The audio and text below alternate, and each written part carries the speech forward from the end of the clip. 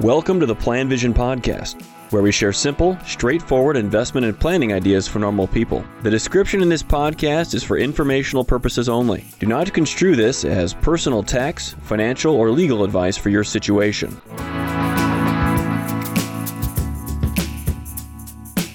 Hello, Mark Sorrell with the PlanVision podcast. I'm going to discuss the sequence of returns risk, specifically how to consider it or manage it.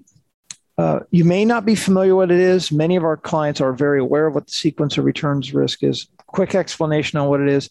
When you transition to retirement or financial independence, there is a concern that if you are invested in the markets, which most people listening to this podcast are, that the markets will go down, will have a period somewhat long, lengthy period of negative returns or market losses. And so you are exposed. That is a risk that you have, that the markets will go down when you begin living off the money. And that's more important at the beginning of your retirement or financial independence because you have a longer time frame in front of you. Concern being that if you eat into your assets or using your assets as they're going down, that you may use too much of them and won't have time to recover. So that is the sequence of returns risk. And for many people, this is very concerning. What happens if you retire at the wrong time? This could damage your plan, could impact the ability things that you change your behavior so you are not spending as much, which is very unsatisfying to a lot of people. You got to put your life on hold a little bit. Can't enjoy yourself like you were hoping to. So it's altering your plan. The fear of this loss is called the sequence of returns risk.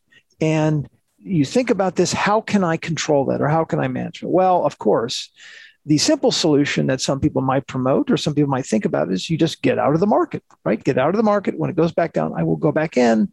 I've just avoided the loss. Problem solved. That's too hard to do. That's classic market timing. I would not even think about giving that a shot. You're likely to be very unsuccessful with that.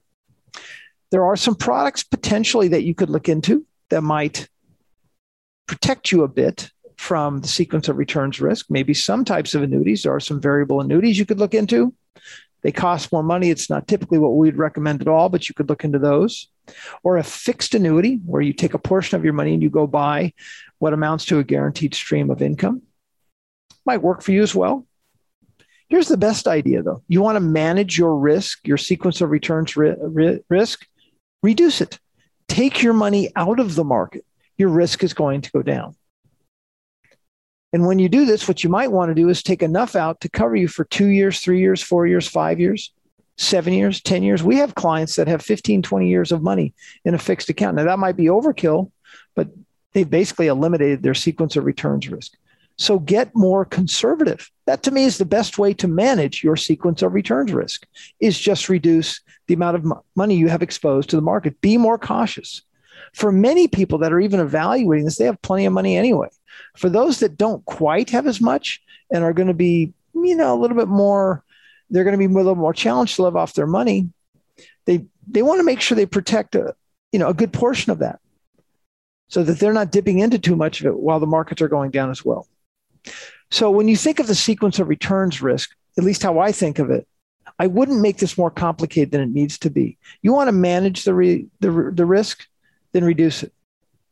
There might be other advisory firms or other advisors that have more clever solutions or clever products, but we don't have any. We think the best way is to have a well-diversified portfolio.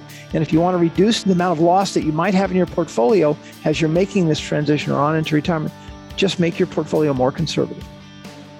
Thank you for listening to the PlanVision podcast. Let us know if you have any questions or comments on the topics covered.